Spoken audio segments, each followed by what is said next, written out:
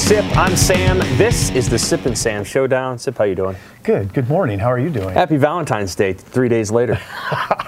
Yeah, thank you. I appreciate that. That's very nice of you. It's Thursday, and tomorrow the Nebraska baseball season begins. It begins tomorrow at Sam Houston State. Plus, the Nebraska women's basketball team is making a run to the NCAA tournament with a big win over Indiana. This is the time to subscribe to the HuskerExtra.com app. Let's be clear.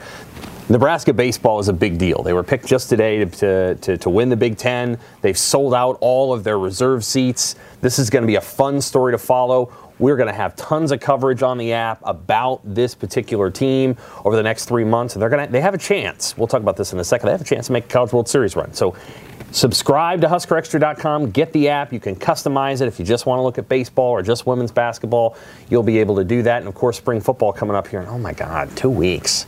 It's coming up really quickly. We'll get to football in a minute. But we're going to start with Nebraska baseball. This morning, the Big Ten coaches, which sort of snubbed Nebraska last year when the Huskers won the Big Ten going away, picked Nebraska to win it. What's interesting about that is that, and my colleague Evan Bland kind of called it last year, he thought Nebraska's baseball team last year was going to be better than a lot of people thought because they carried a bunch of players over who got that extra year because of COVID. And so they were really seasoned and they had a really good pitching staff with a lot of dudes who were just good. This year, they're picked to win it.